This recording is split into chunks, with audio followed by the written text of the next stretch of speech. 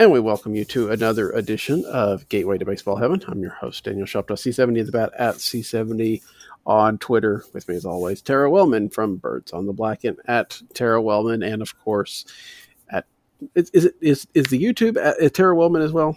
Yes. Okay. So, yes, you should be following Tara's got some cool stuff going on YouTube right now. So go over and check that out if you haven't, which you probably have. You're probably subscribed, but if not, go subscribe. Tara, last week we sat here and we kind of saw as the show went on that the players had made a counter proposal to the owners. And we kind of thought maybe this was going to put a little bit of a ball rolling. Except for I think the owners finally officially rejected it. That's all that happened this week. How frustrated are you about the fact that obviously it really feels like July 4th baseball is out and baseball in general may be out? Well, I think it's been a weird process to try to digest on a lot of levels, right? Because there's so much else going on that it's almost hard to pay attention to just the negotiating process, except that that's really the only part of the baseball story that we're hearing about is the players want money, the owners want money, they don't want to give up any money in between, so there's no baseball. When in reality, there have been so many other layers to this process, primarily starting with the very reason that we're in this position, and that is the COVID-19 pandemic that shut everything down in the first place. So we've sort of stopped hearing as much about that part of this, and it's all become, publicly at least, about arguing over money, which is just a different kind of hard to process, I think, for us normal folks who aren't used to dealing in numbers that big. And then, of course, you add on top of that just the widespread unrest because of much more significant issues after the protests in the last couple of weeks, the conversations about racism and about prejudices that show themselves in sports and outside of sports. And we're looking at a baseball discussion that is lost in the shuffle, but not necessarily for a bad reason. And yet there's still a lot going on behind the scenes, or perhaps not that much going on behind the scenes, but we're starting to see it boil over with some players, whether it's Jack Flaherty. There was what appears to be a concerted effort of messaging from at least some Cardinals players on Sunday, talking about how they're ready and they want to play, with Instagram posts from Colton Wong and Yadier Molina and Paul DeYoung. Someone else, I think, Harrison Bader, I think, was in that group as well. And so there's still a conversation happening about how baseball can happen, that players want it to happen, that fans are ready to see it happen. And yet there's this holdup where it really feels like the owners are just reiterating that they can hold the entire season hostage because of what we really learned this week is their control over when the season starts and what the schedule looks like. So back to that March agreement, that is what they're still fighting over now, is that the players agreed to the prorated pay, and they did that as a concession for service time and that sort of thing. But the owners got control of what the season looked like as far as the schedule is concerned. And now it appears that's what they're hanging over the heads of the players. So while there have been a lot of other more important things going on in the world, this has been on that back burner in the last week, but just barely simmering at this point, which doesn't lead to a lot of hope for a season to happen at all. And then you get to the idea of, if the owners demand a 50-game season, which evidently is in their purview, what does that look like? Because that sounds like it's just going to be a disaster of its own making. Yeah, I mean, if you're talking about a 50-game season, well, it's going to take you about 30 to 40 days to get ready for that 50-game season. Because I think they've kind of, the rule of thumb, the conventional wisdom, the idea is it's going to be probably about 10 days from when they sign any sort of agreement till when the players can start reporting and everything, because it's going to take them time to get the testing ready and all this other stuff. And then you're talking 2 or 3 weeks of, drills and I guess inter-squad games and things of that nature to get ready for the season. And at some point in time, they have to put a schedule together too. I don't know. I would not want to be the schedule maker trying to do that in, in like 2 weeks or whatever the case might be. Although if it's only 50 games, maybe it's a little easier. But yeah, there's so much there that seems ridiculous, to the point that, I know we all miss baseball, but I'm almost to the point that you just scrap it for the year if that's all you're going to get. Because again, there's some idea of expanded playoffs and stuff, but if the owners unilaterally play a 50-game schedule, they don't get the expanded playoffs. So you're going to have the same playoffs that you've had the last little bit. And, I get some of the arguments. I get that the owners, at least in part, want to make sure that they get out before a second wave, mainly because they don't want the playoffs wiped out, because that's where they make all their money. But still, it feels like there's got to be. You're not even playing. You may not even be playing a third of your regular season. How do you take a 2020 season, or a champion or anything at all seriously? I know that it's going to be weird no matter what you do, but if you can play about half a season, I think people can say, okay, well, you've played a decent enough of games. This is like small sample size all over. Completely for a whole season, and that's just nuts. Yeah, I think the only thing that you can do, and in some regard, not having expanded playoffs, I don't know how much it matters, just because in the sense of what does this season really mean? But someone, I can't remember who it was on Twitter this week, asked that question as it pertained to specific offensive numbers. If someone hits over 400, right, what do you do with that stat in a 50-game season? And my response then to that is the same thing I think I would say about a 50-game season in general, is that you acknowledge it as something really cool and pretty incredible, but totally removed from any sort of normalcy in the game of baseball. And you can't compare it to anything else as such.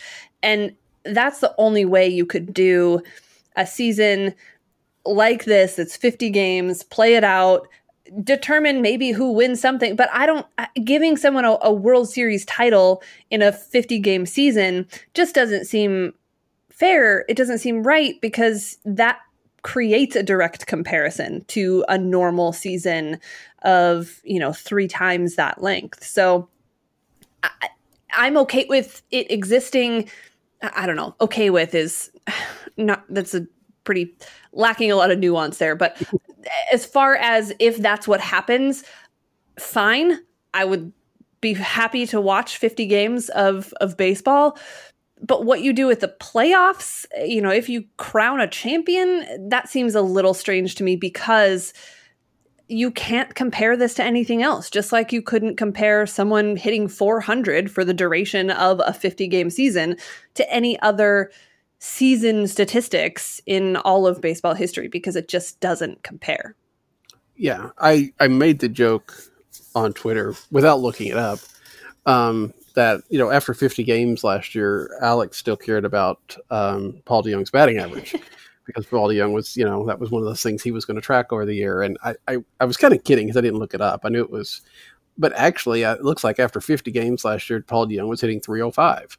So yeah, that way, if you stop Paul DeJong's season there, when he's hitting 305, 399, 535, that looks a lot different than his final slashlight of 233, 318, 444.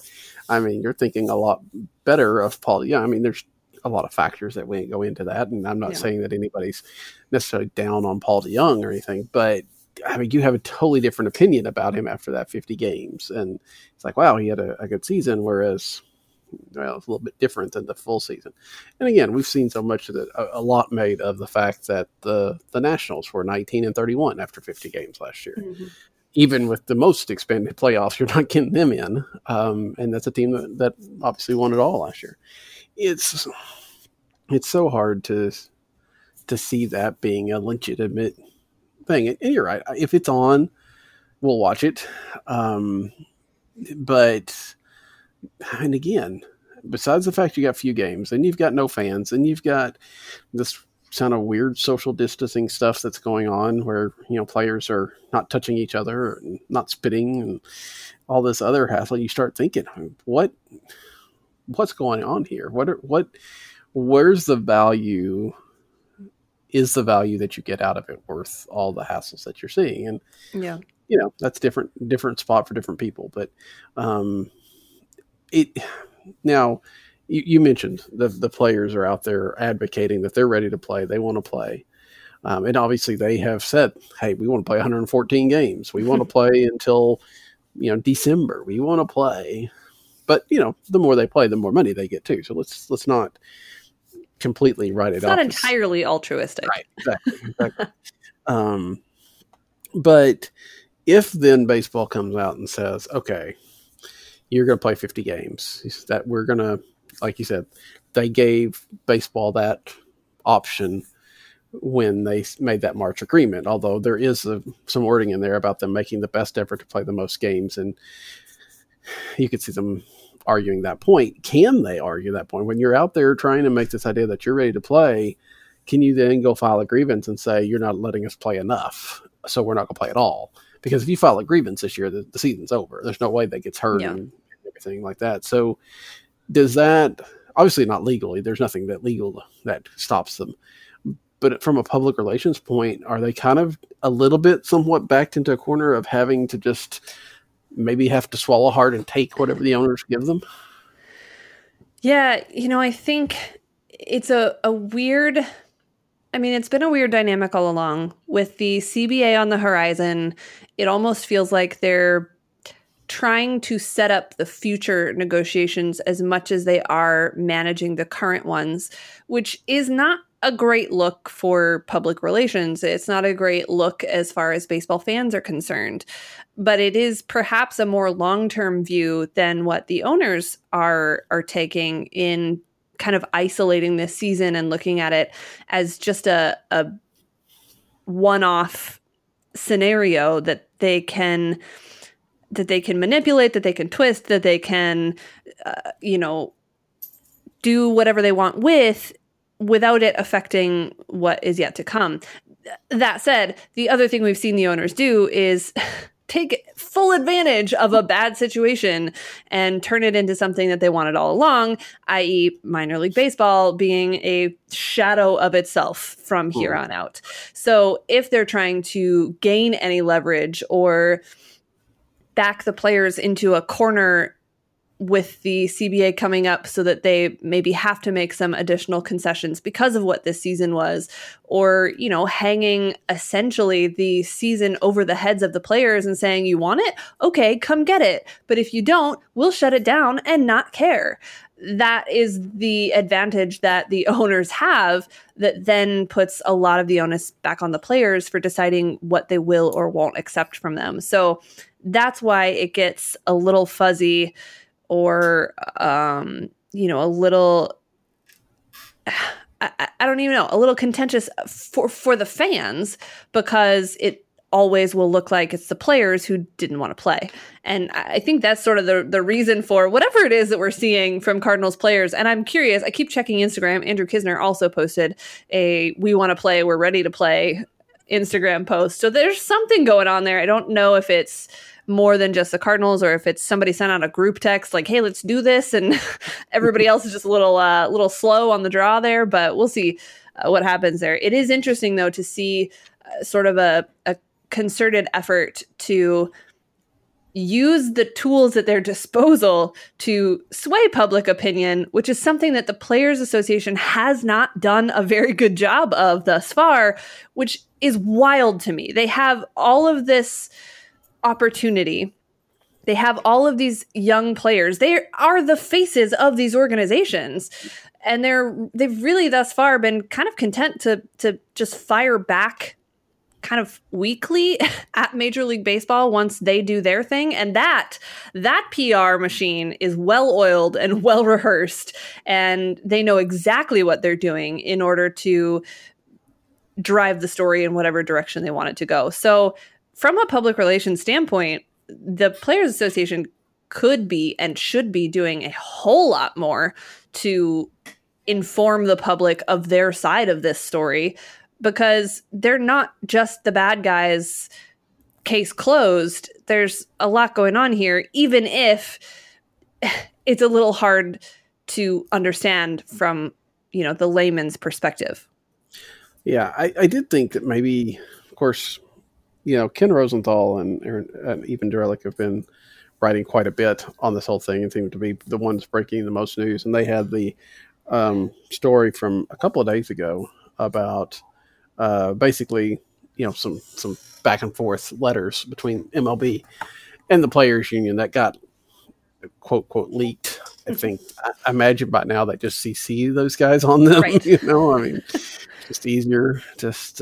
But anyway, and you got you saw a little bit of that fire, a little bit of that fight back against them. But you're right. I mean, right now, in some regards, MLB holds all the cards, or does have the ability to put a season on if they want to, of a length that they want to do. And the players have to determine how far they want to go to hold their ground. And you're right. If there was a CBA from 5 years from now instead of next year, this might be a different story. But I got to feel like the players are willing to dig in. That they felt like they've lost a little bit, and they're going to try to dig in. And I think we've seen that overall. But it's I don't know. It's a really tough situation to be at. And again, this was we were at, I think even probably a month ago, 6 weeks ago, whenever, we were like, well, they're going to get this done and somehow, so they'll be ready to go by July 4th at the latest. Well, July 4th is less than 4 weeks away now, and that's not going to happen. I mean, I don't think the owners will completely shut it down, but I don't know. Is that a realistic possibility? Because, I mean, if you believe what the owners are saying, which is a big if, of course, but they would probably save a lot more money if they didn't play any games whatsoever this year. Yeah. As far as what they would save or what they would lose or what the revenues would be, none of that can be answered until they open up those books to at least the players. They don't necessarily have to open them up to us, right. But to the players and to the Players Association to give them an idea of what those numbers really look like. And to this point, they have been completely unwilling to do that. And that's the only way that the players, I think, would move off of their position, because the owners can't prove that what they're saying is true, and they won't even make an attempt as far as we can tell. So would they shut down the entire season? Look, I think that they have put parameters in place all along that gives them that option, where they hold all the cards. They at least can decide the important details, like what the season actually looks like. And if they don't get their way, they can put their foot down and say, well, then we're going to play 0 games. Mm-hmm. And that is, I don't know if it's been the intent all along, but I do think that it's kind of the fail-safe option that they've had, kind of their finger on that button all along. And I wouldn't be surprised to know that the Players Association is thinking along those same lines in their conversations and in their negotiations, and in what they are proposing from their side, is that, look, the owners can shut it all down completely. And there are obviously additional legalities with that, and it is what it is there, but that's a thing they have the power to do. And I would be lying to you if there were not times throughout all of this that I've thought that was exactly what they were trying to get to, but to do it in a way that makes it look like it's all on the players and it's not just them taking their ball and going home. Yeah, and I think that's a difficult thing to do, because as much as they can put a lot on the players, the idea that I think it's well enough established that the owners have the power of the schedule right now, and to then say, okay, we're not playing at all. I don't know how you, again, with the players out there, saying they're ready to play. I don't know I don't know how you can spin that so that looks good for you at that point in time. I think that's true for people who are as plugged in as you and I are. Yeah. But there are a lot of baseball fans who are not, who will undoubtedly stand by ownership because they are perceived as not being the ones refusing to take a pay cut when us normal folk have all been doing that as well. So somehow that narrative is still predominant with people who maybe aren't as active on Instagram to see all of these posts from the players, or who aren't engaged in a community of baseball fans who are informed enough about the negotiating process to know the strings that are being pulled behind the scenes. And as much as it feels sometimes like baseball Twitter is all of baseball fandom, it's not. It's a small portion of it, and there are enough people outside of that bubble that I don't think it would be as dramatically bad for ownership to shut the season down as you and I think it would be. And I think they know that wholeheartedly. That's fair. I do wonder, and again, it's difficult. I mean, I could be wrong. You can disagree. No, I mean, it's difficult to know because we are fairly tied into all this stuff, so we don't necessarily know what casual fans are thinking, because they're not necessarily paying as much attention to the back and forth anyway. You know, do they even know who to blame? You know, are they automatically blaming the players or what? And so it makes me wonder. I mean, it feels to me that the owners get almost all the blame for 94 and 95 for the cancellation of the World Series and things of that nature. But maybe that's just because that's what I see. I don't see people, especially when you're talking about the history. Now, at the time, yeah, I think there was a lot of people blaming the players. But especially because they went on strike, you know, that's a different, you know. Yeah. And why would they do that? And blah, blah, blah, blah. But I think history, it feels like, has cast it more as the owner's issue. Again, that may be just my opinion. I don't think I see as much even written about things that even leans toward the owners or the players being the fault as much anymore. So I wonder if you're right in the fact that the players may get blamed now, but it may not look good long term. But then again, baseball's never been real good about looking at the long term. They're worried about, I mean, because granted, somebody pointed out today, I mean, what if, or not today, but sometime this weekend, it may have been Craig Edwards because he's done a lot of stuff on this too, but it's like, you know, are owners willing to, you know, realize that they might hold their ground now, but lose 5% and 10% of their attendance over the next couple of years, and, you know, basically lose the money that they're gaining now. They're saving, yeah. Right. And it appears like it's a all or nothing zero-sum game right now. And that's so weird because almost all of these guys are people that made money in other places besides baseball, and they did it by investing and not selling out, and, you know, kind of taking the time and learning how to build this out and know how to make this something good. And then they come to baseball and it's like this hardline mentality of we're not spending a dime. And I don't get it sometimes. Yeah. I mean, I think in large part, it's the same thing that they're doing with the minor league situation in that, oh, look, we can save money this way. And the development process in college has gotten better. The development process in, you know, high school age travel ball teams has gotten better. I mean, if you talk to Kyle Reese, he'll tell you that these kids are professionals by the time they're 9 years old because of the way that they train and the way that they develop when you commit to baseball. So owners are looking at that and seeing, oh, okay, maybe we don't need the same sort of structure that we've had before, so we can save money there so that we can save face by paying the players just a hair more to get people off of our backs, and, you know, then go about doing the things that we want to do to make more money at the top.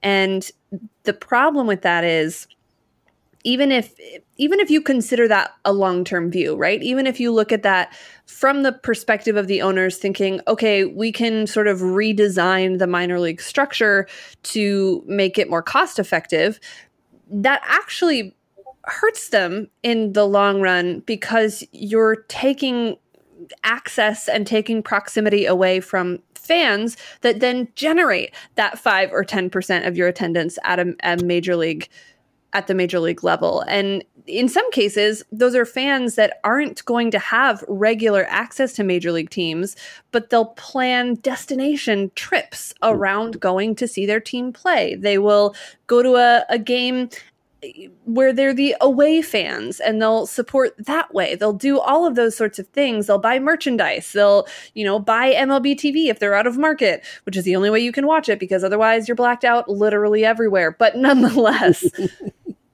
they're eliminating some of that future fan base by restructuring minor league baseball now.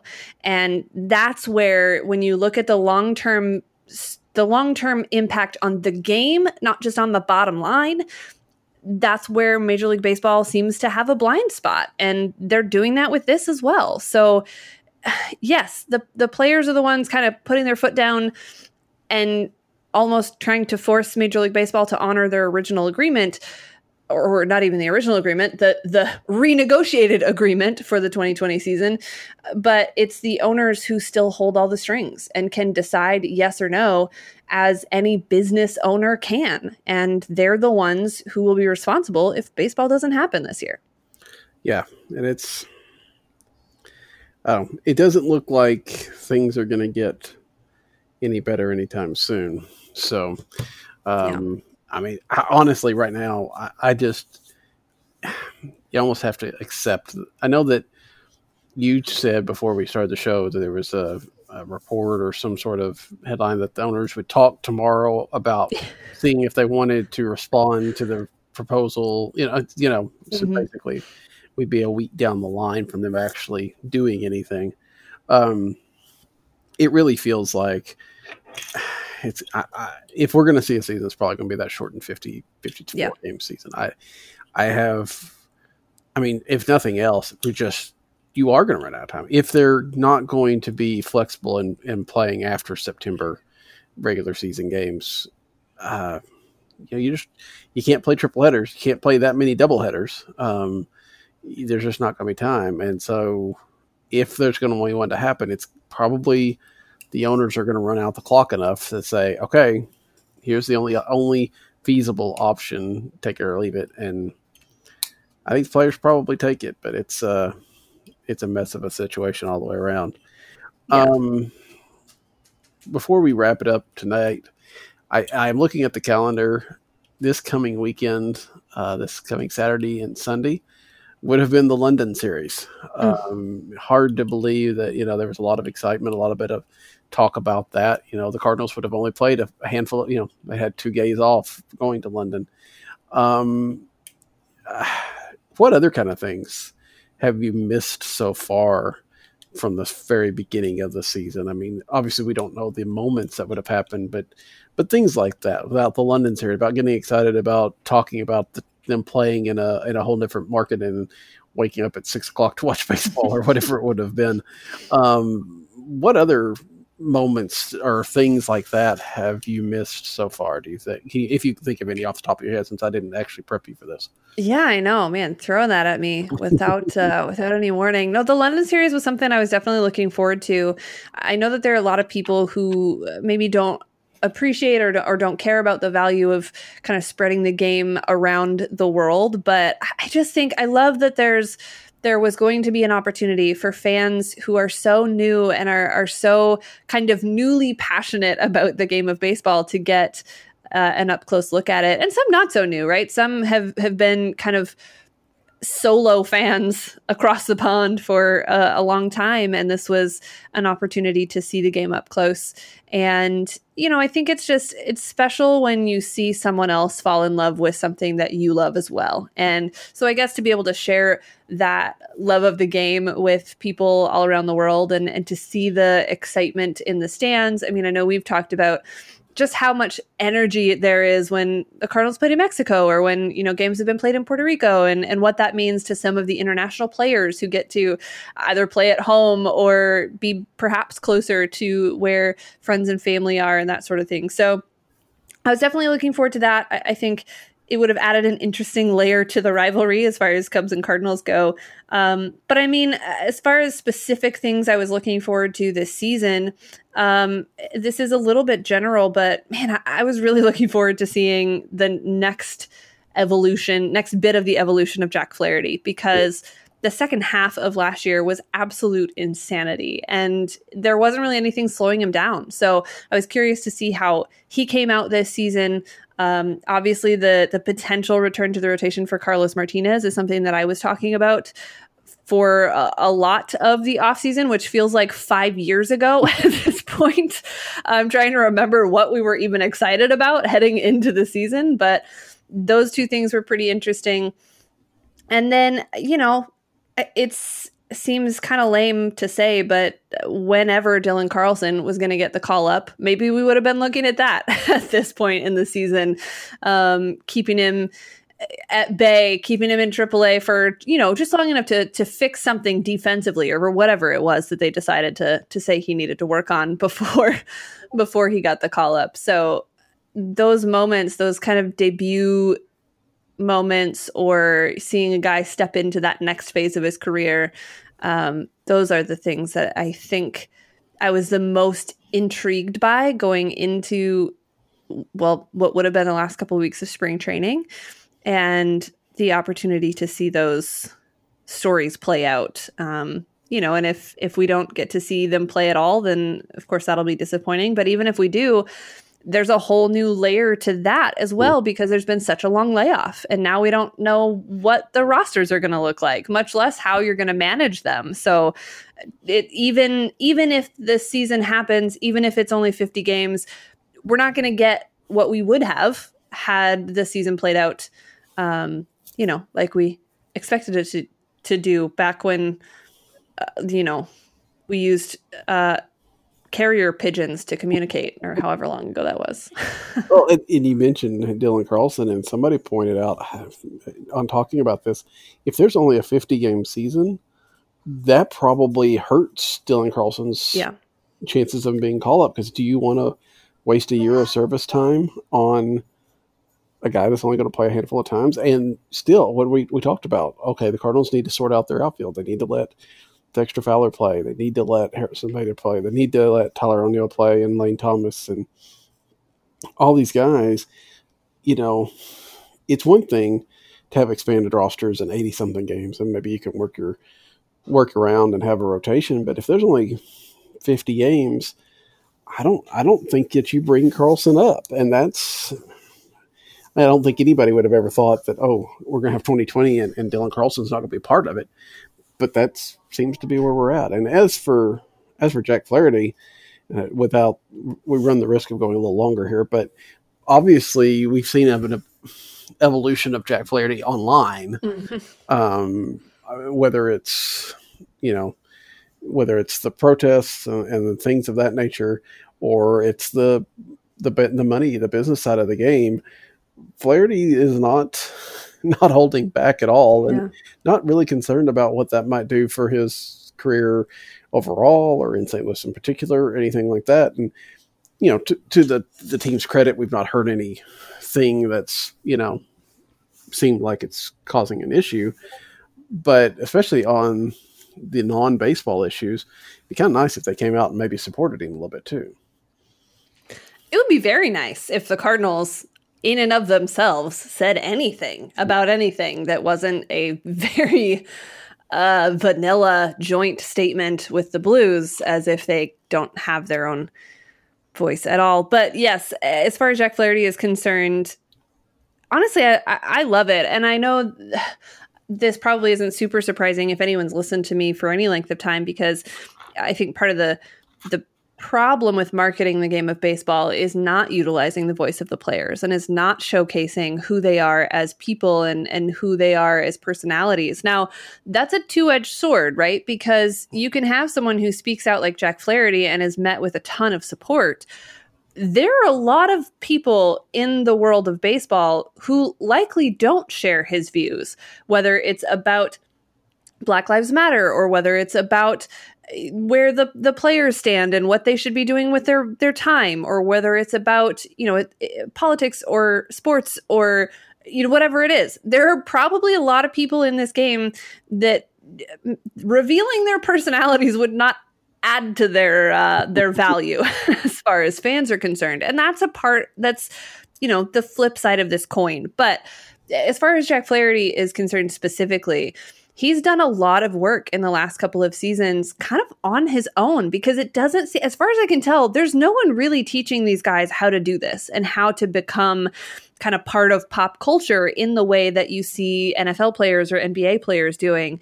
And he's taken a lot of that on himself. I know he spent some time, which now there's, I guess, a dark cloud over anything relating to the Astros, but he spent some time with Alex, with Bregman, and seen how he's done some of his sort of self-branding. I know he spent some time with Alex Rodriguez, hosted a handful of players a couple of times and talked about kind of the business side from an individual perspective and how to establish their voice and use their brand and take advantage of their platform.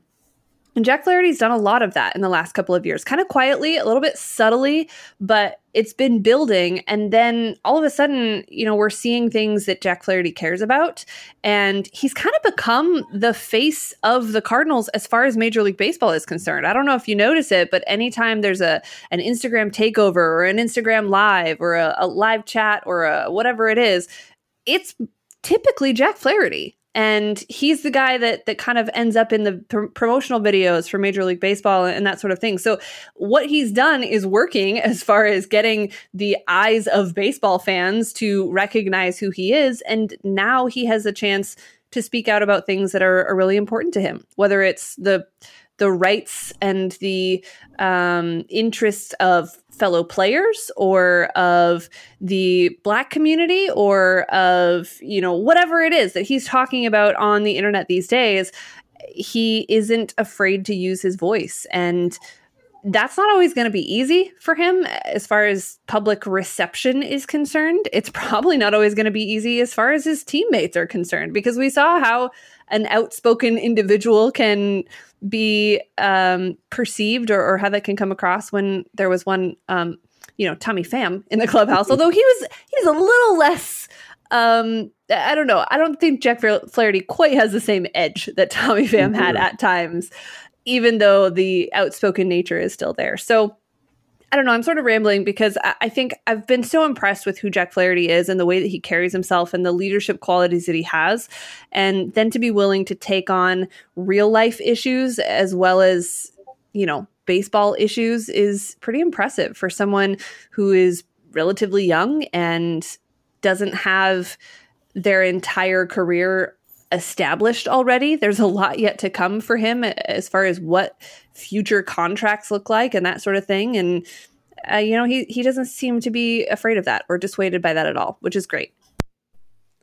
Yeah, very much so. And it is very interesting to see a Cardinal especially be kind of at the forefront of this. And everybody said the clubhouse was boring. So maybe not as much with Mr. Flaherty in there. Maybe not. Anyway, it could use a little flavor. It couldn't hurt at all. So, all right. Well, that's another week. Hopefully by next week we're talking. If nothing else, hopefully we have some sort of resolution. I almost have to. I mean, to get a season started, if they don't know anything by next week, by next Sunday, it feels very difficult to see that they're going to get anything done at all, but we'll see. Yeah. Hopefully we have some better things to talk about next week. So until then, that's Tara. I'm Daniel. Good night. Hey, Cardinals fans. Thanks for listening to this week's show. If you liked what you heard, you can find us on iTunes. Just search Gateway to Baseball Heaven under podcasts and click subscribe. While you're there, feel free to give us 5 of those little gold stars or even a quick review. And tune in next time as we break down another week in baseball heaven.